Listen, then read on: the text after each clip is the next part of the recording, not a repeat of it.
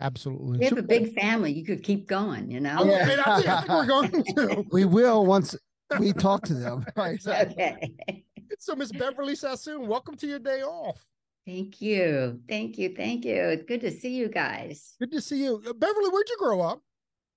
I was born in Canada, and my father had been in the U.S. Air Force, Army Air Force there, and met my mom. And then I don't know why, but they headed south to Burbank, California, and that's where What I was grew that? up. What year Hmm? was that in Burbank? What's in Burbank? No, no. When did they come to Burbank? When I was 8, so that was a while ago. I'm telling you, 70 years ago. Wow. So, yeah, I'm kind of thinking like, what was industry in Burbank? Was it? It was just the movies then, wasn't it? Just the films, and there was a Lockheed, and my dad had worked in like a hydraulic lab technician, and where they made valves and things for airplanes, and so he worked with Lockheed for a while, and then with another. They lived in the same little house that they bought whenever I was 8. So let's see, 45, 40, 53, Hmm. until they passed away 11 years ago. And it was just the sweetest thing. I mean, talk about having a base, that was my home Wow. base. So were Just you me, mom and dad. are you a dual citizen? Is that No, I was by the time I was 18 years old, I was under contract to Columbia Pictures. And I don't know. Nobody told me that I could be one, So, but when I was under contract at the studio, they wanted to send me to Brazil to do a movie with Mike Connors and Dorothy Provine, and I didn't have a passport, so I got and then they just rushed it through the U.S. in the studio, and I became an American, got a passport, and left the country all in about 24 hours. So nobody mentioned anything about Canada, but Holy cow! I like being an American, but I like saying from Canada. So of course. I mean, to me, we're not that far different. They kind of like it's almost the same. Oh, you mean Canada in the U.S.? Yeah. Yeah. yeah. Well, except here us on the East Coast now, we're getting covered in smoke. We're getting covered in Canadian smoke I right know. I'm right so sorry. I'm such a people pleaser. I'm so sorry now. for our smoke. Yeah, it's very Canadian there. So Yeah, it is. how did you end up in the movies?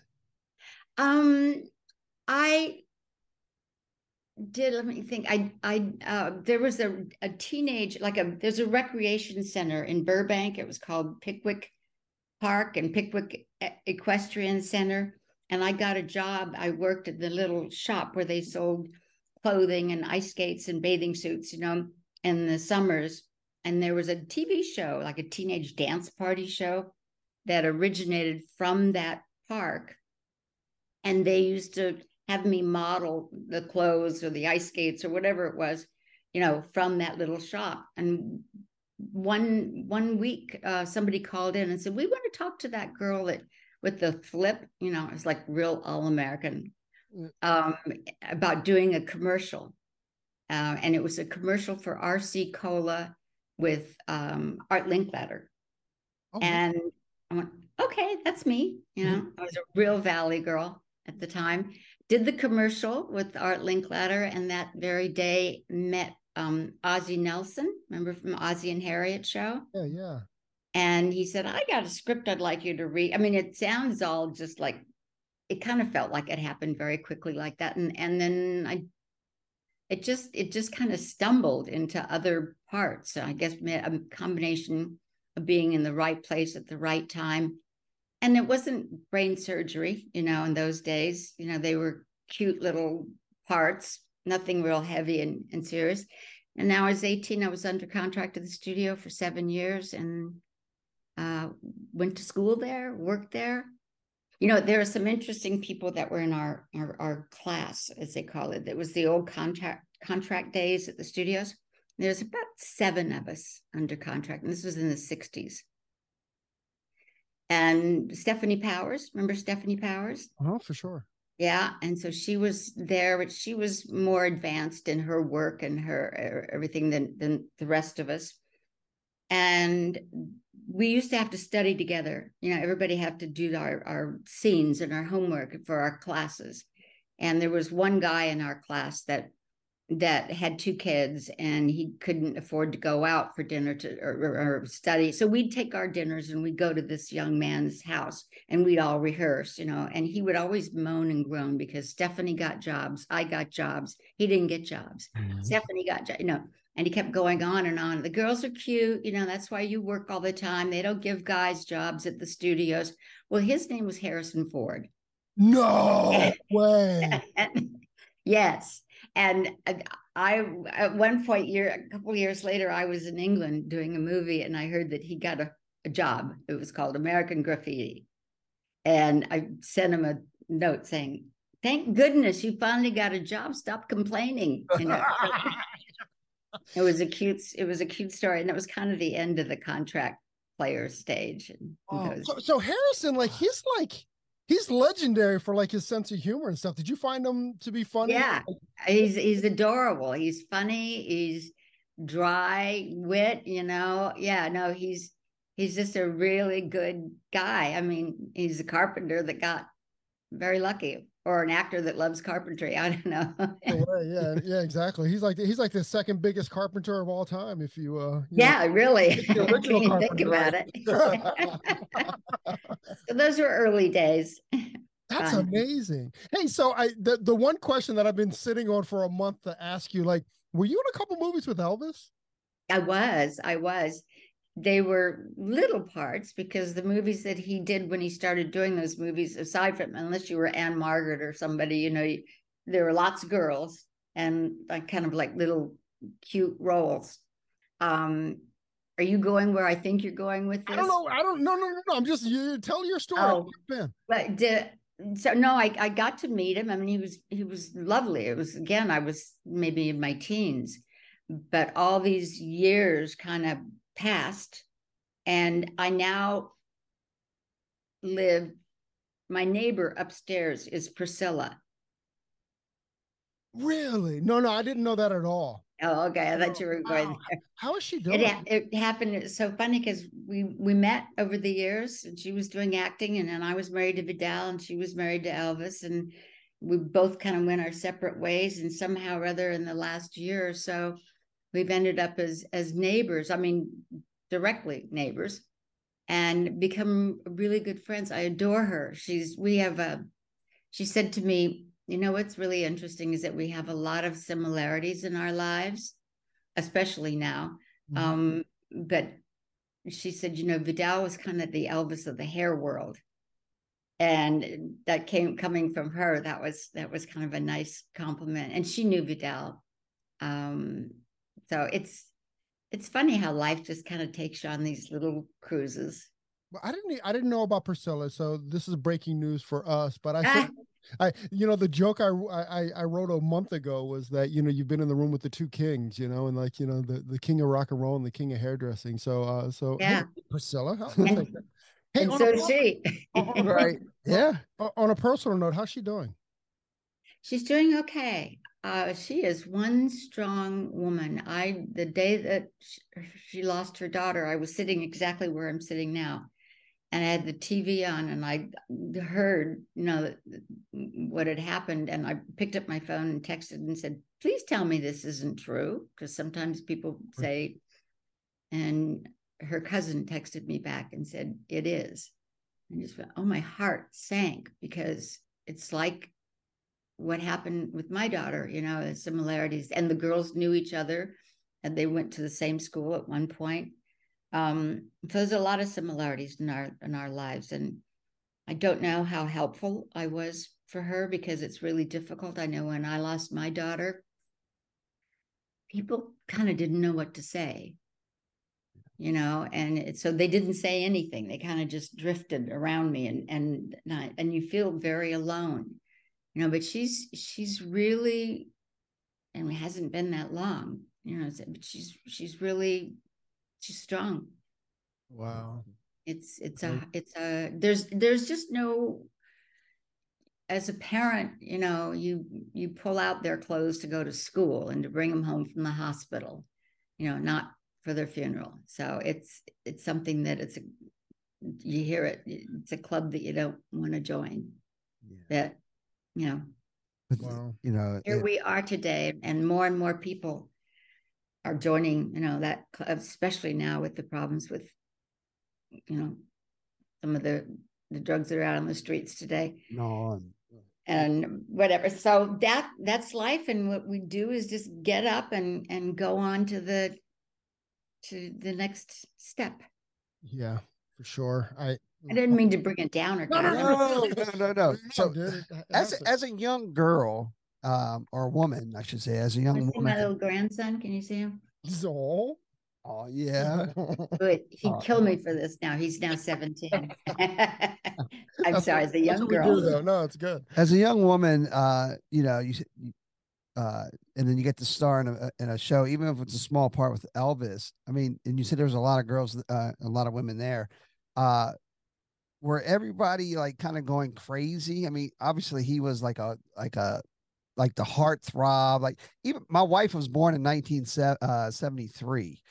And even as a young girl, even though he was way beyond his prime, she would watch his young movies. She would have crushes on Elvis, Oh, sure. But how was even older women did, I mean, there was something he had the it factor, and on the set, everybody tried to be cool. You kind of like didn't want to Google, and go, oh, there, but he was so pleasant, and this is speaking just from my experience. He was so pleasant to everybody on the set and kind, and it was yes, ma'am, and no, sir, and thank you, sir, and just that was just who he was. That during the time that I was there, that you felt like he was just one of the folks, not necessarily the star, that just like in the cast. Yeah, he was lovely to everybody. I mean, of course, after this movie came out, we saw that there were lots of different sides to him. Sure. But sure. I love that film. Did you? Obviously, you saw it. Oh yeah. I'm a big Elvis fan. I mean, I'm a big fan of I'm a big fan of like foundation music. So from Johnny Cash to Elvis Presley, yeah, to all of like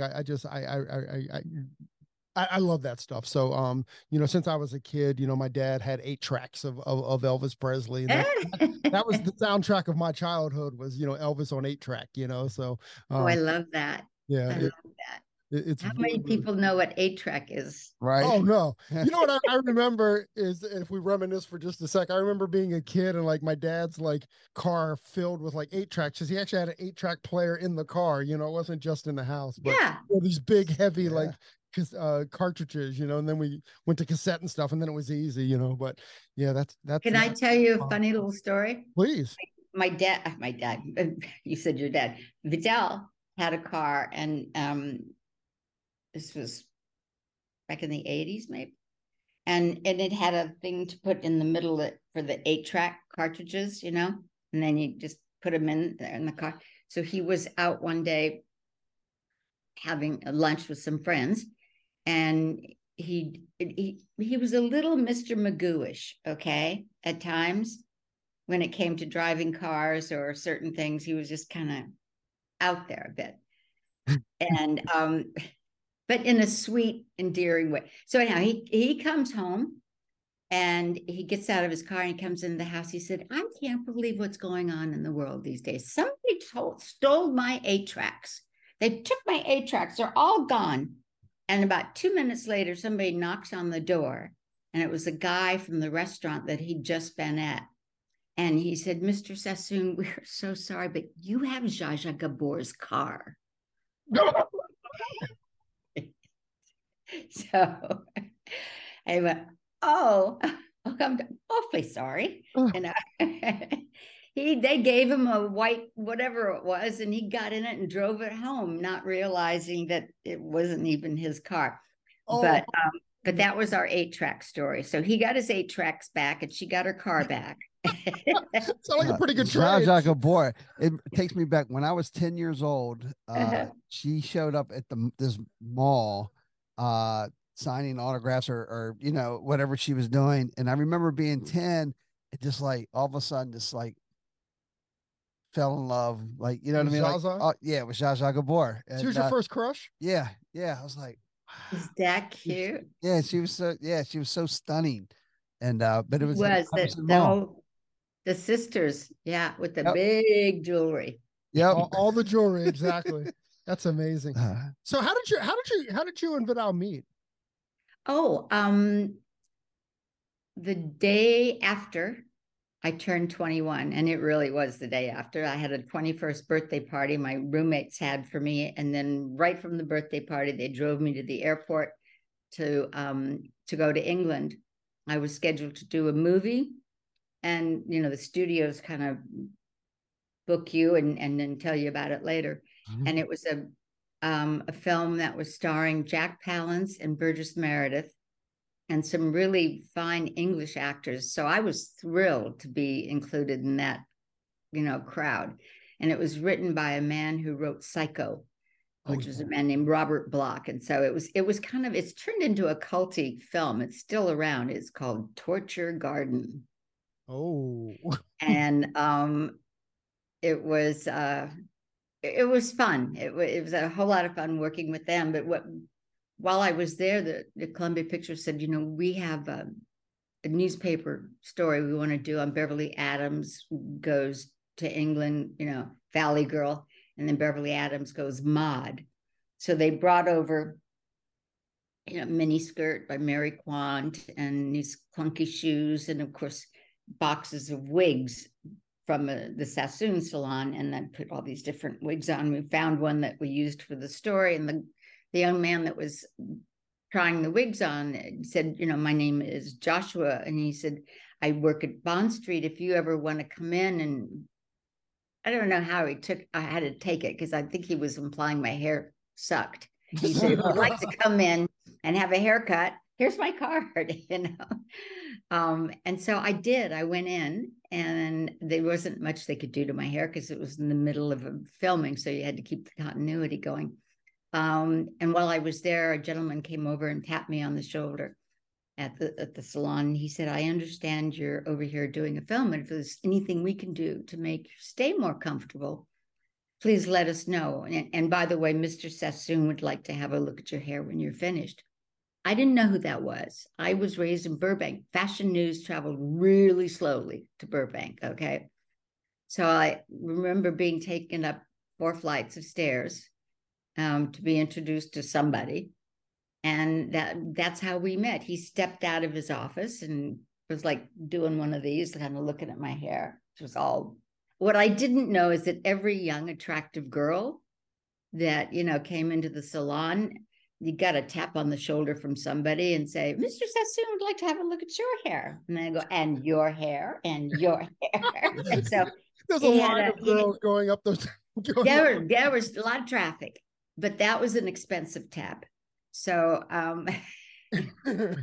we were engaged shortly after that. So where did he take you on your first date? We went to it was really strange because I don't know if he didn't have a car, but his friend had a car. He had Zaza's car. Yeah, right.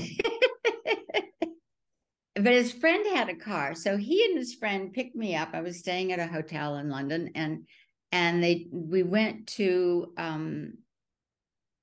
it was a hotel where Sammy Davis was performing. And so it basically was like the 4 of us, me and the 3 guys. There's Gerard Austin, who worked with Vidal, and Sammy and Vidal and myself. And we just kind of chit-chatted and had a bite to eat. And then Sammy went to perform, and it was an interesting date, Right. And then he asked me out for a second time, and he stood me up. So that was not a high on mine.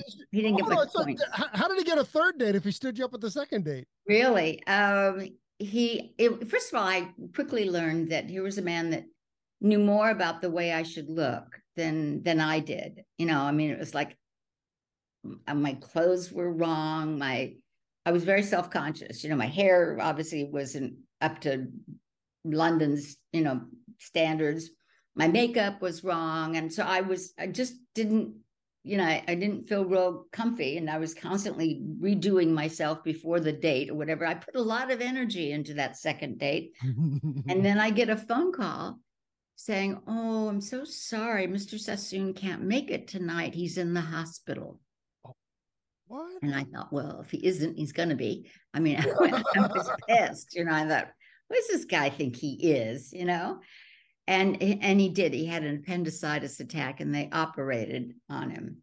And then I felt badly, and I went to visit him, and that was it. When he came out, we started dating, and it was kind of love at first sight. Oh, Good luck telling your parents that, though. So you're dating not across the Atlantic, but across the Atlantic and across the whole country. 6,000 miles. Yeah. Because you were in Burbank and he's in London, right? What a combo. Right. Did you? I called my parents, because we literally met like in November, the end of November. And he proposed to me in December. So, yeah, I know. I mean, I can hardly say anything to my kids about stuff that they do after that. But here, when I called my parents and I said, I met this wonderful man, and of course, in their mind, they're hearing, wait, he's our age, not her age. He was 6 years younger than my mom. He's Jewish, and they raised me Catholic. In those days, that was meant, I don't know. I guess it meant something, but apparently not to us. And it was a hairdresser. That really, they had hoped for something different for me. My dad, worked in a factory, and they just had hoped for a better life for their only child. So Vidal flew those 6,000 miles to come and meet my parents, because surely that would make everything better.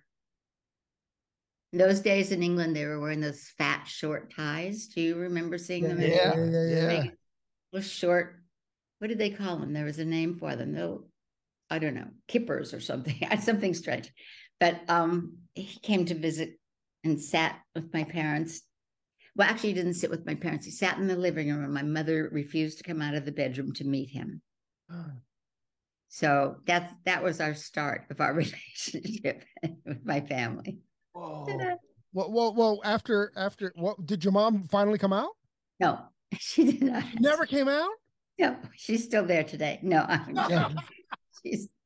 she didn't. She just didn't think he was right for me. I mean, I get it, but she could have done it a different way. Anyhow, so we did the normal thing that anybody would do, and we called Buddy Hackett, and we went to Vegas and got married. Did Buddy Hackett marry you? He called a judge, and he got a suite for us and everything. He was performing, I think, at the Dunes, and he said, "Come on up." Vidal knew him from before, and Buddy said, "Come on up," and we went up there, and that was it. We got married. So, are you the reason why he came here to the States? To Vidal? Yeah. He actually had, and that's an interesting story. He actually had one salon in New York, and he was brought over from England by a company called Charles of the Ritz. And Charles of the Ritz owned a number of cosmetic companies. I mean, Charles of the Ritz and Yves Saint Laurent and lots of other companies. And he had a salon with them on Madison Avenue, like in the 60s, 67th Street. I'm not sure. It was a while back. And Vidal wanted to, after we got married, he wanted to, I remember the day where he said, I have to figure out a way to support my family without using these. Because if he used his hands, that's when he got paid. And so he that was something that he really, really kind of pondered. And decided that schools were a good part of his business at one point. People would come from all over the world to go to the school, but the salon business is not really big money maker. It's great as a flagship, right? But Vidal, our whole thing when we were together was built. We didn't talk about products, or we did books together and whatnot, but was about a healthy lifestyle. And that's what he proposed to me at a health farm. That should say something. Oh, wow. So was he like because later on, wasn't he like a vegetarian, or he was like kind of like doing like the Jack LaLanne thing? Like, he ate meat, and but he was really into the wheat germ and yogurt and just all the healthy drinks and running and jogging, and he was, people used to call it back then health nuts. He was kind of a health nut, so I had to go along with him because I was really raised in the Valley. We would have hamburgers and French fries. I had to switch my mode of, but I did. I adapted to the health. He was much more rigid in how he took care of himself, but he was also 18 years older, so it makes sense. We do pay more attention to how we take care of ourselves as we get a little older. At least I did. Right. Wow. That's pretty cool. How was it like when did he come to the US permanently? Oh, so when he had the aha moment about products, because every interview, he brought me into the interviews. He brought me into the magazine stories or to the promotion or whatever. It just became like something the two of us automatically fell into. And when he decided to come up with a line, there were shampoos, and that was pretty much it. There was nothing that was a comprehensive line of cleansing the hair, moisturizing it, sealing and protecting the hair. It was all a bottle of shampoo. And so he created a line that was consistent with healthy lifestyle, healthy hair, because it's a reflection of how we feel and how we, our wellness. And that was pretty exciting. We actually started working in the United States with the company at first with Redken. Oh, really? Because if you remember, I said that we had Charles of the Ritz. Charles of the Ritz owned a third of Vidal's name, so he couldn't do anything without asking their permission. When he said to them, "I would like to start a line of products," they said, "We're not interested." And then he said, "What would it take?" Because I was at that meeting. He said, "What would it take to buy back my name so I can do my own thing?" And the gentleman, the head of Charles of the Ritz, and it sounds funny now because it was such a long time ago, he said, "Well, I think they came to some kind of an agreement that it would take $650,000 to buy Vidal's name back over a period of 5 years." And that's a lot of money, especially when you don't have it. When we had nothing. We didn't have a car. We had a 1-bedroom apartment. In New York, we had a TV and a bed, and then eventually a crib, Right. So we somehow got an arrangement to work with Redken. Paula Kent, obviously. You guys are in the hair business. You remember Paula. And she booked shows all around the world with Vidal's team of people and Vidal. And I would go much of the time in Japan and in different countries to teach the trade on behalf of Redken. So, and then Vidal would get paid a percentage of the gate, and that money would come in, and then he'd give it right over to Charles of the Ritz for the money that we owed him for buying his name back. And it was it was a struggle. There was one point, and yet every quarter you had to make a certain payment in order to keep the Ritz deal going, and there's a lot of stress. So you don't make a payment, the deal's gone. Whoa. So one time we were $5,000 short, and we borrowed from my mom and dad, which, they just lived in a little house in Burbank. And like I said, my dad worked in a factory. So it was, and they were totally willing to do it. And they kind of had a stake in the success of where it went from there. They sure did. I mean, Wow. that's it's so crazy to think about, because like I opened up the podcast, like you only think of like Vidal as the legend, right? Like we talked to Trevor Sorby a few years ago, and Trevor was talking about the impact that Vidal's had, and his quote was that if you've ever held a blow dryer in your hand, you've been influenced by Vidal Sassoon, right? So, to think about that guy, and to think that there's not a hairstylist today that doesn't like, that lineage isn't true, right? Like Right. that they hold actual blow dryers, and then to think that you had to borrow $5,000 from your parents, which I definitely have. When my parents were alive, I definitely had to borrow $5,000 from them at the same, and that it's just a weird, it's a cool, to me it's a cool and a weird connect that even at that, like, he was still struggling. It was, we had, when we first moved to New York, I mean, if you think about it, he changed a lot of things about the hair industry. Not only did he change the styles, but he changed the technique of cutting. And that was the big thing. So the technique of cutting then brought on all the short scissors, the blow dryers. Women were sitting under those big things, and the back combing and all, and that was all gone. So, I mean, he changed everything about it. So even men's cutting, because he changed the way that, and the fact that women and men could have the haircut in the same place. That was illegal up until he came along, and he fought like hell to get it so that men could come into this. I don't know what that was about, but it seemed silly at the time, but we were in New York, and everybody thought we had this incredible, life, and we did.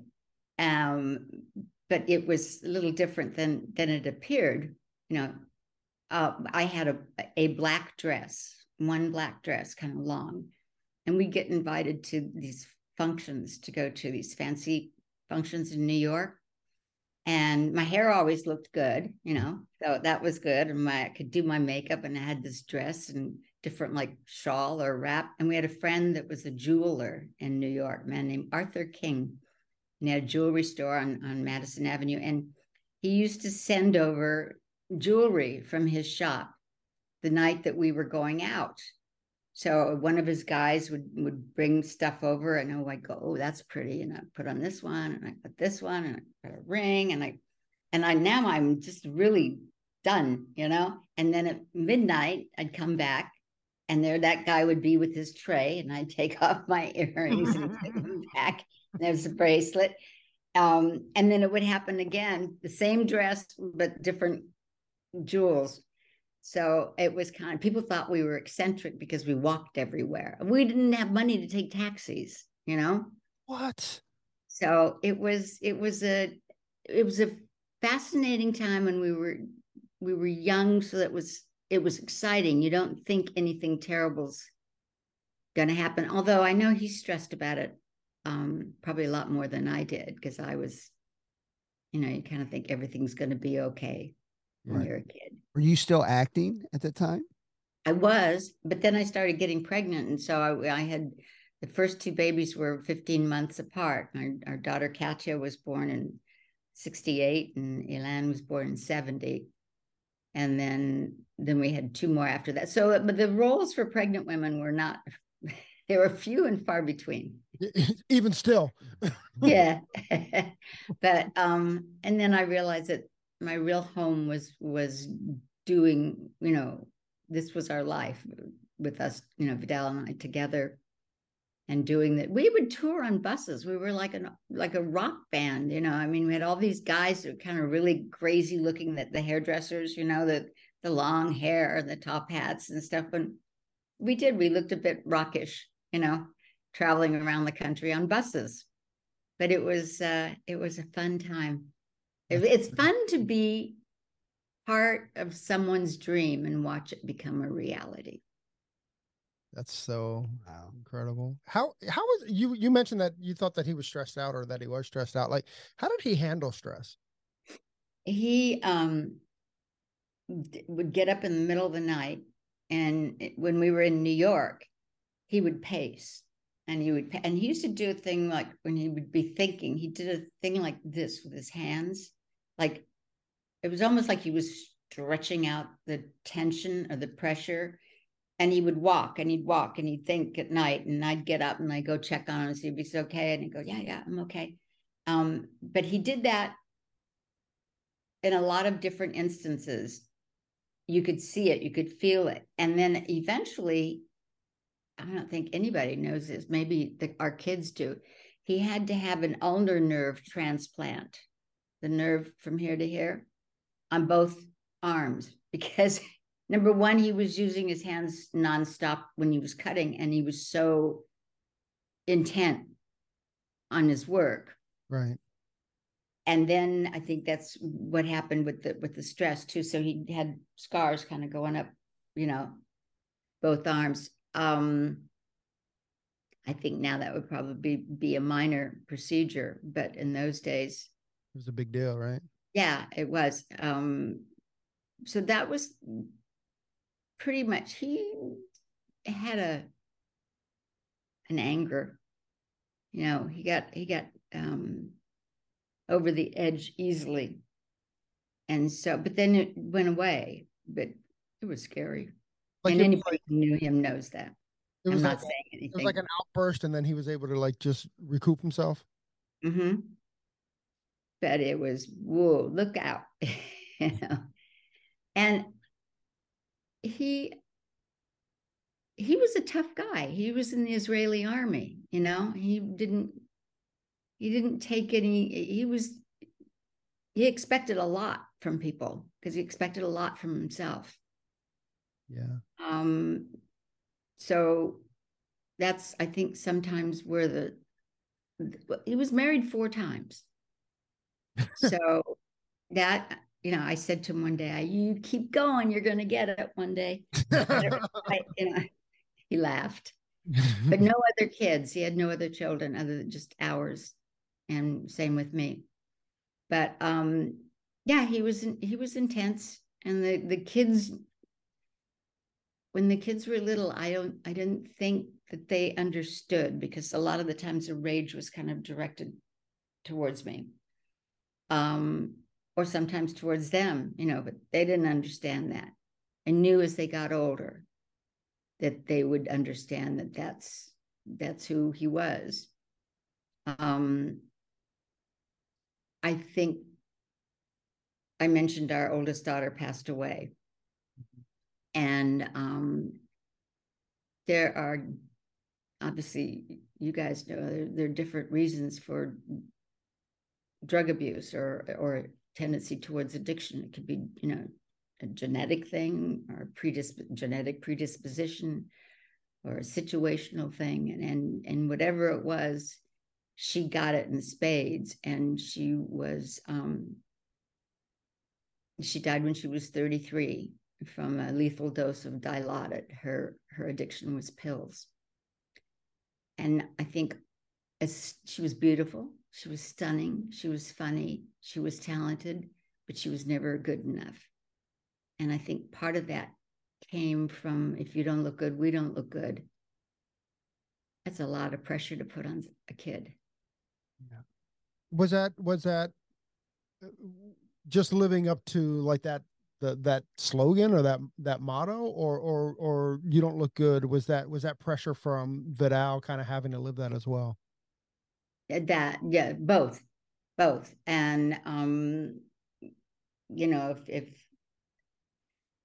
your weight will have to be a certain weight, And that would fall over to even my friends. I had one girlfriend that I would come over and hang out, and she was a psychologist. We went to college together, and she'd come out and over, and Vidal would go, "You're putting on a little weight, Irene. You know, you're getting a big ass." And I thought, oh, don't say that.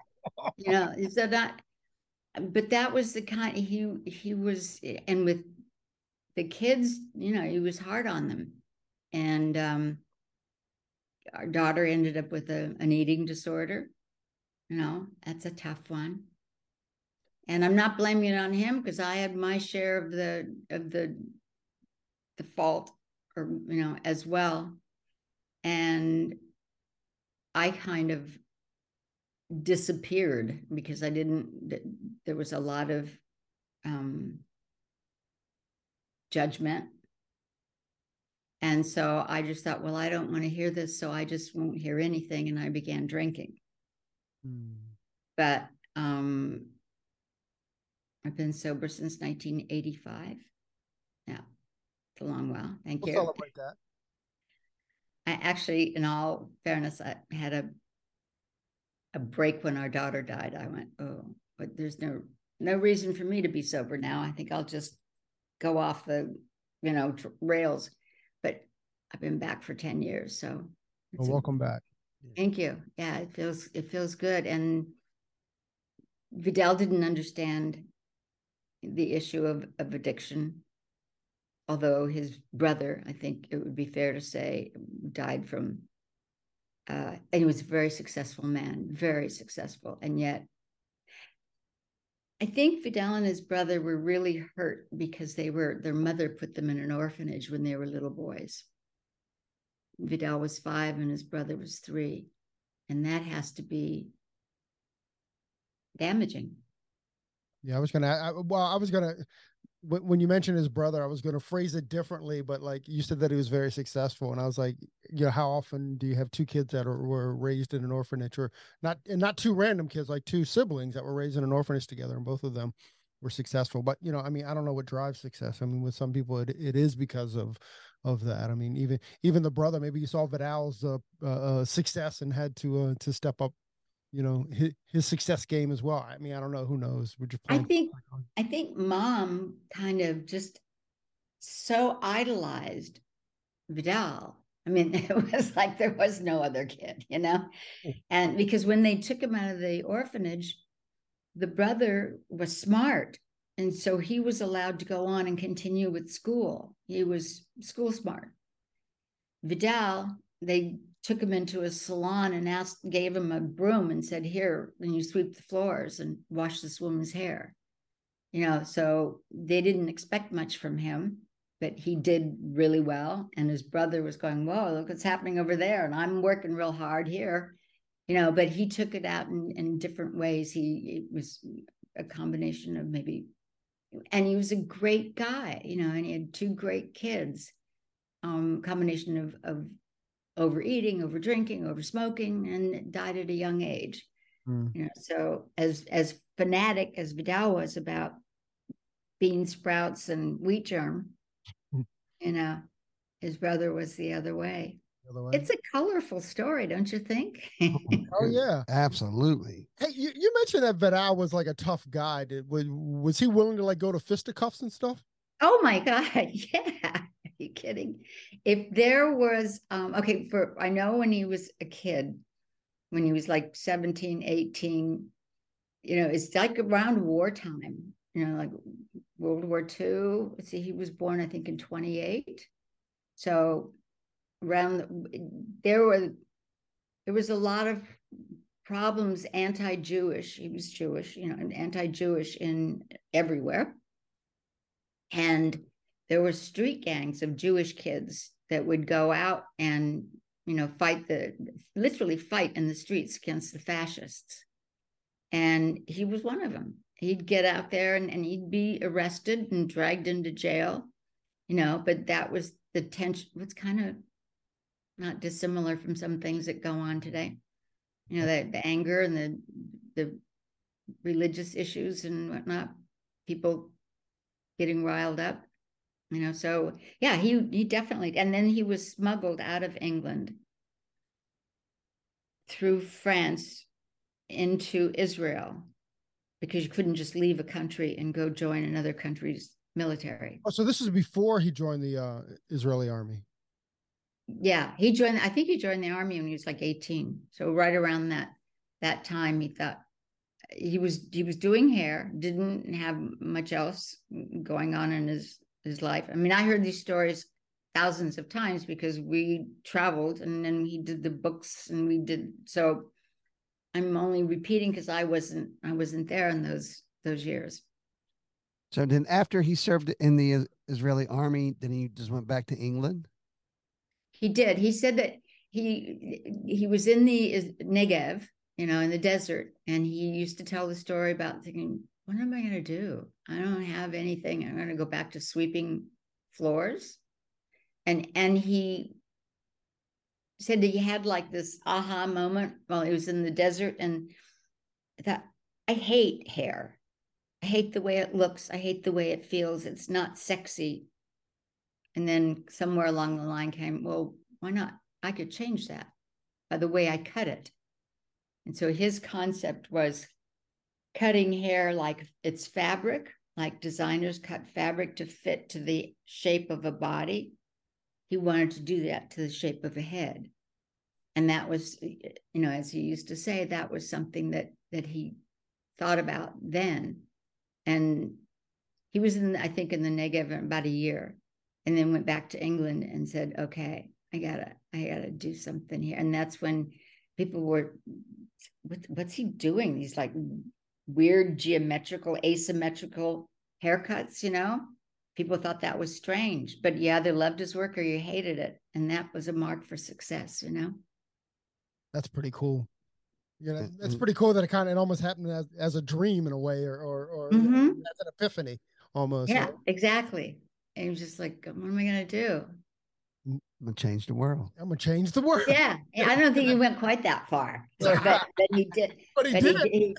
But he did it. It was just a wild, wild ride, So as two men that are sitting here at the table, like I know that and I'll speak for you, but correct me if I overstep. But the most humbling moment of my life was the first time that I held my daughter in the hospital. How was Vidal like the first time that he held Katya?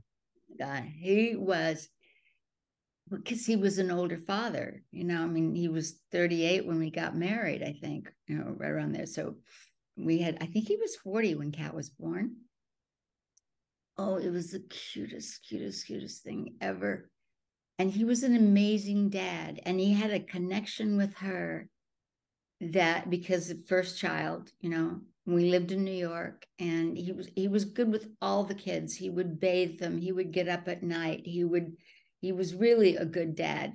He would get weird and crazy little, at times, but not when they were infants, but he was great. He'd come home in the middle of the day, and he'd put Kat on his shoulders, and they'd go to the park, and she'd say, I want a balloon, Dad, balloon. Right. Daddy, let's go get a boon, and there they went off to get boons, and it was just the greatest visual. I broke his heart, I'm sure, when things went rough.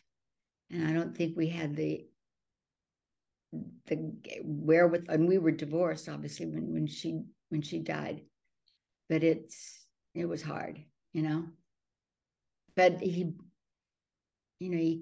she was sick, as anybody who has an addiction. It's an illness, and you can't blame them. You can blame them for not doing what they can to get well, but you can't blame them.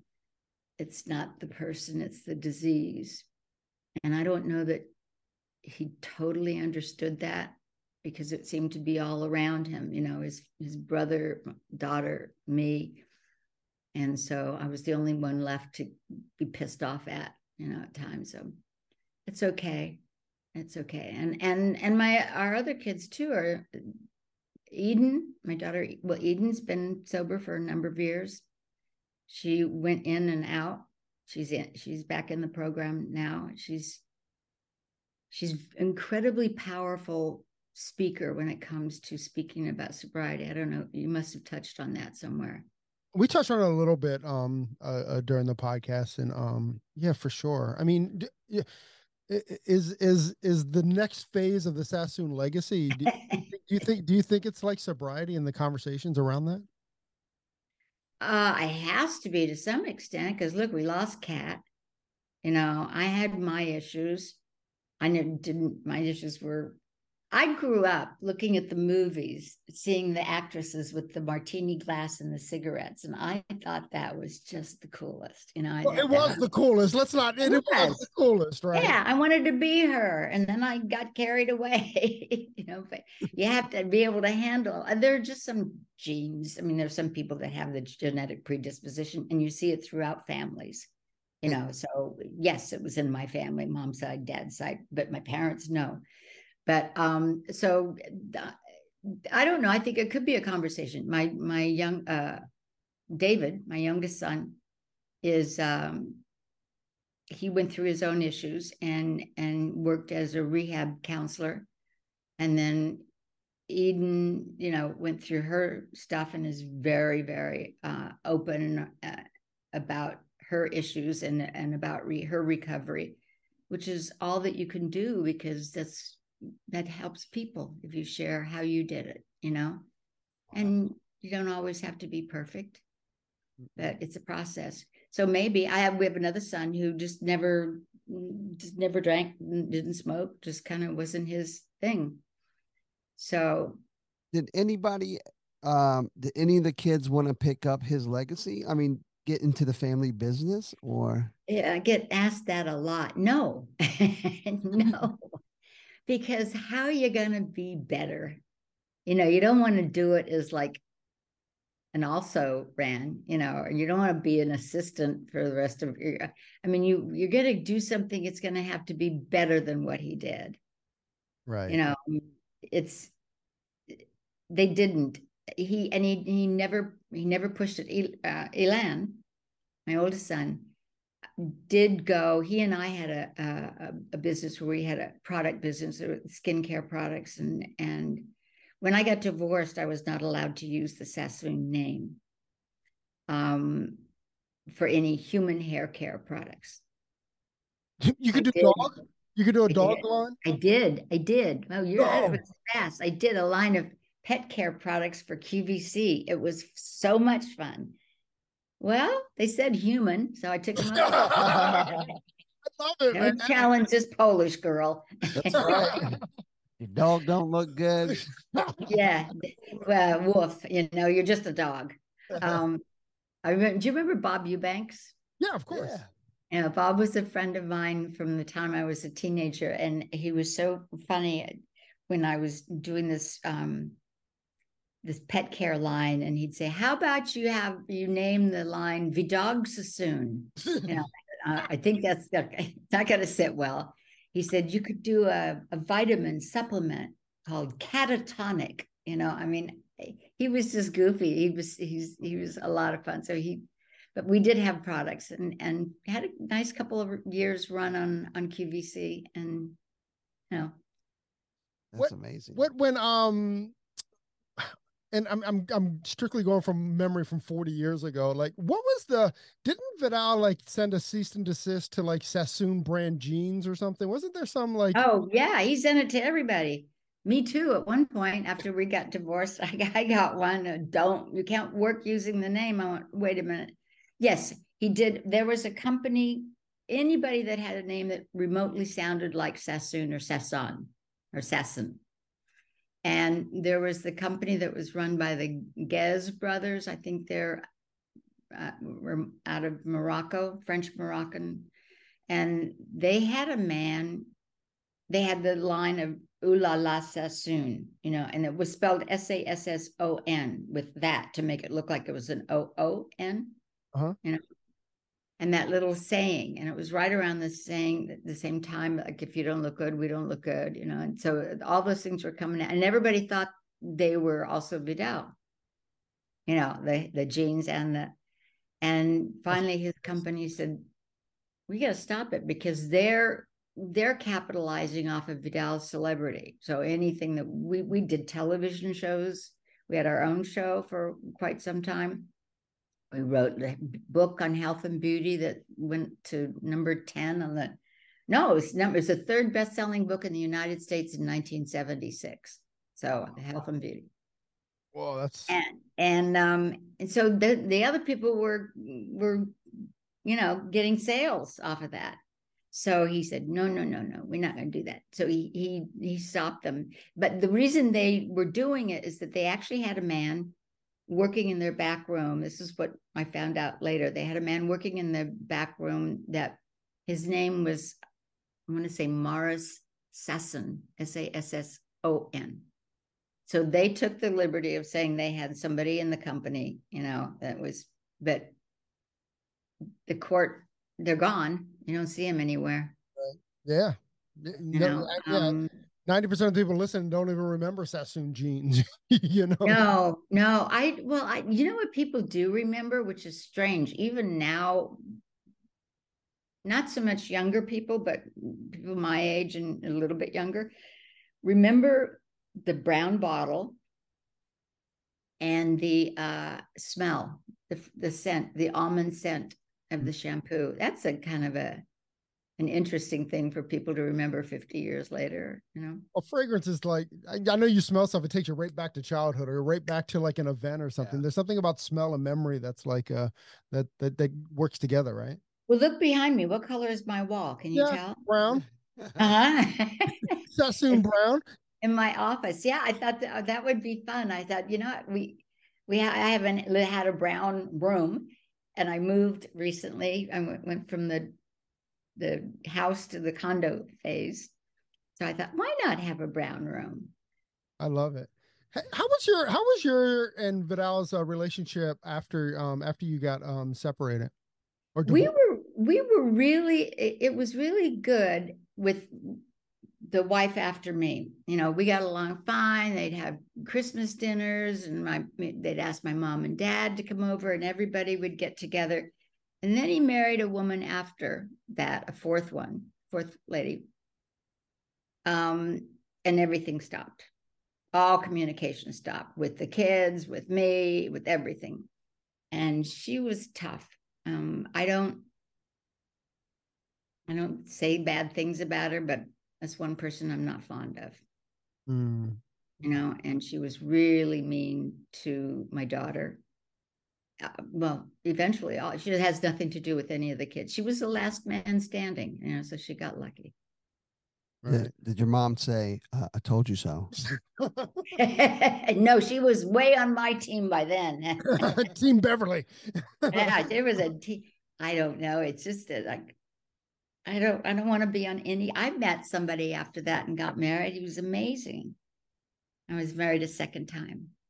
So I was. When you remarried, did you keep the Sassoon name? Well, it had been my name since 1965, 66. According to the internet, 66. Yeah, I was 21 when I got married, and I would have been, and I got married a year after. I mean, so 45, I would have been 20, and 21 would be 46. Okay. All these, I forget kids' birthdays too now. Grandkids are deep out of luck because I'll text you mine. But yeah, 66, February. And why were we talking about that? Wait a minute. What happened to us? Oh, did you keep the name? Did you keep the name after you got married? Okay, so that was my name when I was working. And plus I was sued by the company to stop using the name. And it became a thing publicly. Some women's organizations got involved and said, wait, she was okay to be the mother of your kids. She was okay to be the spokesperson for your company. She, because I was legally, and I was working with the board of directors, but now she's not okay to have that name. What happened? I mean, so you're just going to pull it back? And so I said, I had to work, and that was my name since 66. That was a long time. Yeah. I mean, and So we did go to court, but this was the best. So we finally go to court, and if you can just picture a courtroom, and over here, it's a judge up in front, and over here are all these high-profile lawyers with big briefcases, and they're all in their Mercedes and their Rolls Royces are out in the parking lot. And over here is my side of the room. And I've got a lawyer and a girl that was working like an assistant, and my mom and dad and me. And over there's like 50 people. There's like 4. But the judge said, I don't care if she puts her name on tires. He said, but I do agree, that we should stay away from the human hair care business. And that's how, but they named it, they listed everything, including bows and barrettes, and that they didn't want me to touch. And they watched me over those years. I got lots of letters, even after the company sold to Procter & Gamble, saying, oh, we saw you do an infomercial with Jose Ibert. Don't talk about hair. Don't talk about hair. I mean, you're a person. And I'm telling you. Wow. Oh my gosh. But I was so blessed when I got married again. He finally said to me, "You do not need to work." And I'm okay. I like that. Okay. I like Nice. that. So now you don't have to misrepresent the Sassoon name anymore. No, but what happened is that his last name was Neil, and he was the head of a company called Avery Dennison. Not all the office supplies, pens, pencils. Oh yeah. Paper, anything that's sticky. The sticky stuff on Band-Aids, the sticky stuff on like the label, stamps. like the printing labels. The printing labels that we use in the printer. Everything, Avery. So it was a worldwide company. And so after we got married, I said, I kind of feel weird. We're 2 people in our 60s traveling together, and I got one name and you got another, and we were married. So I said, I'm going to change my name. He said, but you get better reservations when you call a restaurant with Sassoon. With that hairdresser name. Yeah. And I said, no, I'm going to. So I did. I went to court and I changed my name everywhere. Bank account, passport, everything. And 3 months later, my husband passed away. Oh. And now if I call somebody and go, this is Beverly Neal, nobody knew who the heck I was. It was like, who? I couldn't even get in to see my own doctors, No. So I changed it back because it had become something of at 60, something to start over. It was like, it was difficult. Yeah. So that was kind of how I was identified for more than half of my life. Well, I'm glad we can name the podcast Beverly Sassoon, because if we named it Beverly Neal, I mean, I see. Yeah. He was such a wonderful guy, but even he appreciated that. Yeah. That's funny. Hey, I have so many more questions, but you can cut us off at any time. What was Eric Estrada like? I'm sorry. He was cute. For the record, Beverly almost choked on her water. Water, yes. Like spewed. He was great. This was obviously after Vidal and I were divorced. Eric and I were together about 3 years, maybe. At the height of his Chips series, 2 of our friends, a friend of his and a friend of mine, decided that we should meet, because we were both divorced at the time. And so they set it up, and that we were together from that dinner that night on. And the rags, the newspapers, kind of went bonkers, because there was Eric, who's kind of this rough, sultry Puerto Rican kid, and I went from Vogue magazine to the National Enquirer in about a week. But it worked out. It was a fun time. We're still friends. He's a good guy, and he's married to the same woman now for a lot of years. Beautiful daughter, just a couple of sons. Yeah, it was definitely colorful. Right. I mean, yeah, I just kind of think about it, like you said, like during the height of Chips, like you were literally like the other woman when everybody else was like, drooling over the legend of Eric, Yeah. right? God, I didn't think of myself as that, but I was. You were the other woman to the rest of America. That was, oh my, I'm lucky I'm still alive. Right. I'm lucky somebody didn't kill. Priscilla used to tell me stories like that. She'd say there were so many women hanging around their house. She said, I felt like my life was in jeopardy sometimes. She said, I was married. And yet that they were so mad at her because anything that she would do or say that they didn't like. I thought mine wasn't that extent. Not at all. That's a lot of pressure though, isn't it? To be I can't even imagine being Priscilla, like just all that pressure. I don't either. And there are times when I think you gotta kind of. I remember the night that her daughter died, and the helicopters. I was sitting here, and when she was coming home from the hospital, and the helicopters were outside circling, and I thought, man, they didn't leave her alone. Mm-mm. Eventually it went away, but it's hard. It's hard to have, because everybody has stuff in our lives. We got all kinds of stuff. But then when you have that kind of level of visibility that she has, it becomes the world's stuff. Mm. And it's really nobody else's business, your pain, but I mean, I think about that a lot, actually. One, I'm so grateful that like I grew up without social media, but but Priscilla didn't have that. Priscilla did grow up with like, it wasn't like the same social media that we know, but it's still the social media. I mean, you too. I mean, both of you guys were so young, and like anything and everything that you did got highlighted beyond what it probably should have been, Yeah, we're the same age. We get such a kick out of it. She's a couple months older. Priscilla's older, for the record. She's the best. I always tease, I said, you have a smiling voice. When you talk to her on the phone, her voice is always smiling, which you think sometimes some of the stuff that she's been through with her grandson and her daughter and everything, it's hard to smile through it, but I've never seen otherwise. She's a good girl.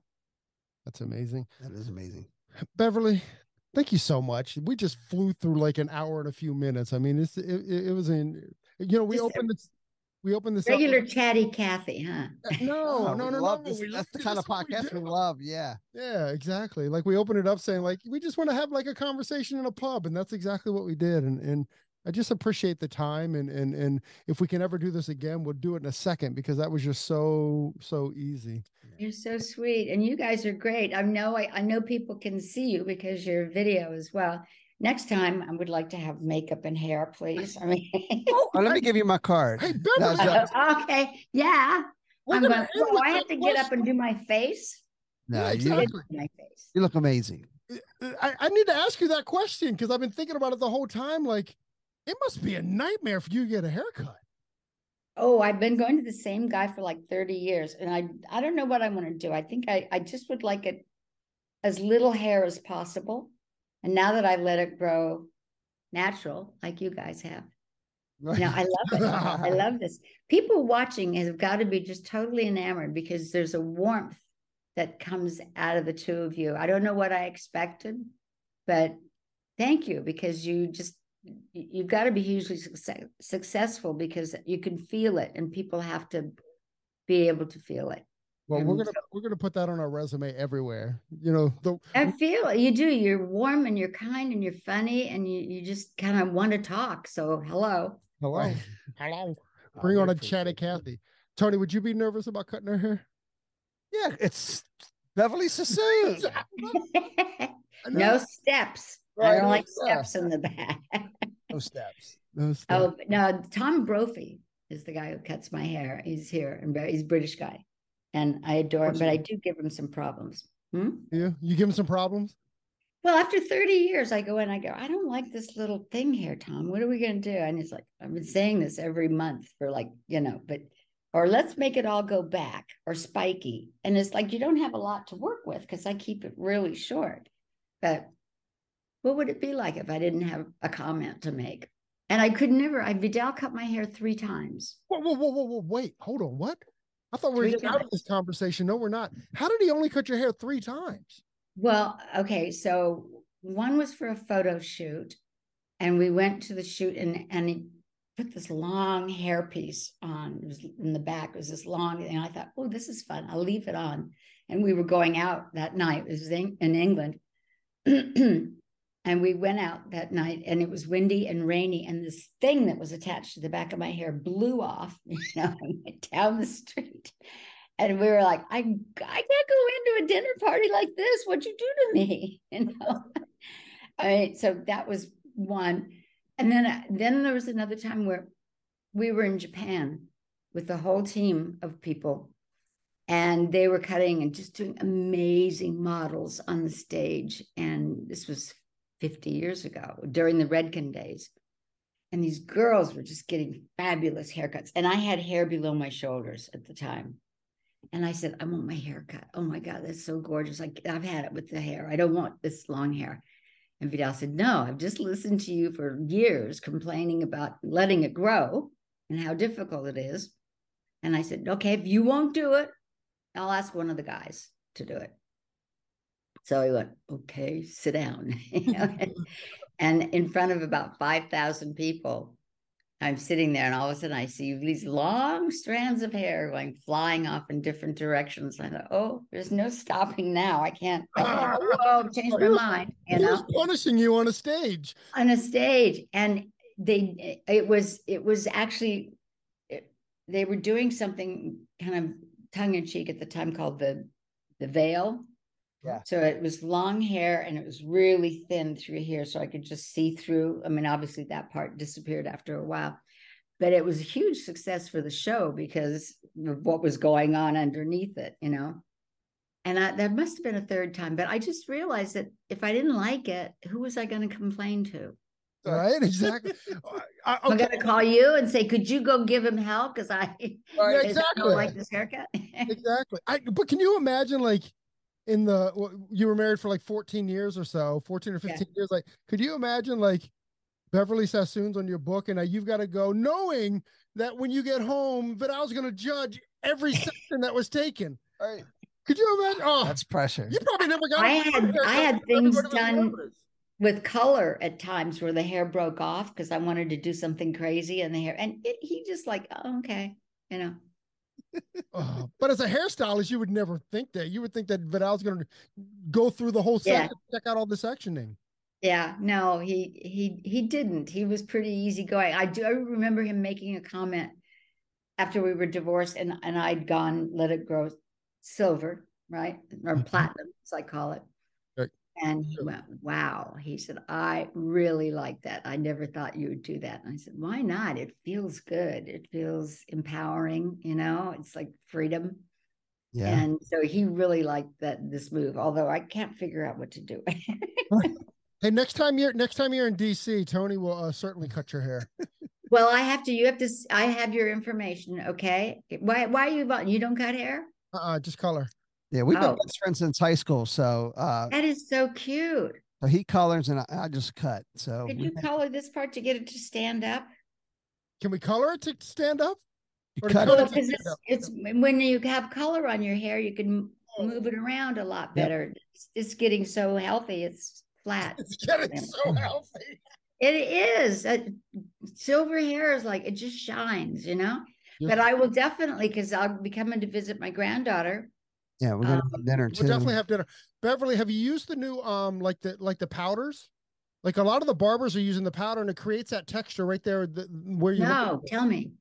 It's like a powder. It's kind of like pump powder. Yeah, like pump powder. It's like it's really? Not quite tacky, but it kind of gives the hair a little. It'll definitely stand your hair wherever you want it. Because it just flops. I use like paste, but then it's so nasty the next day. I got to start.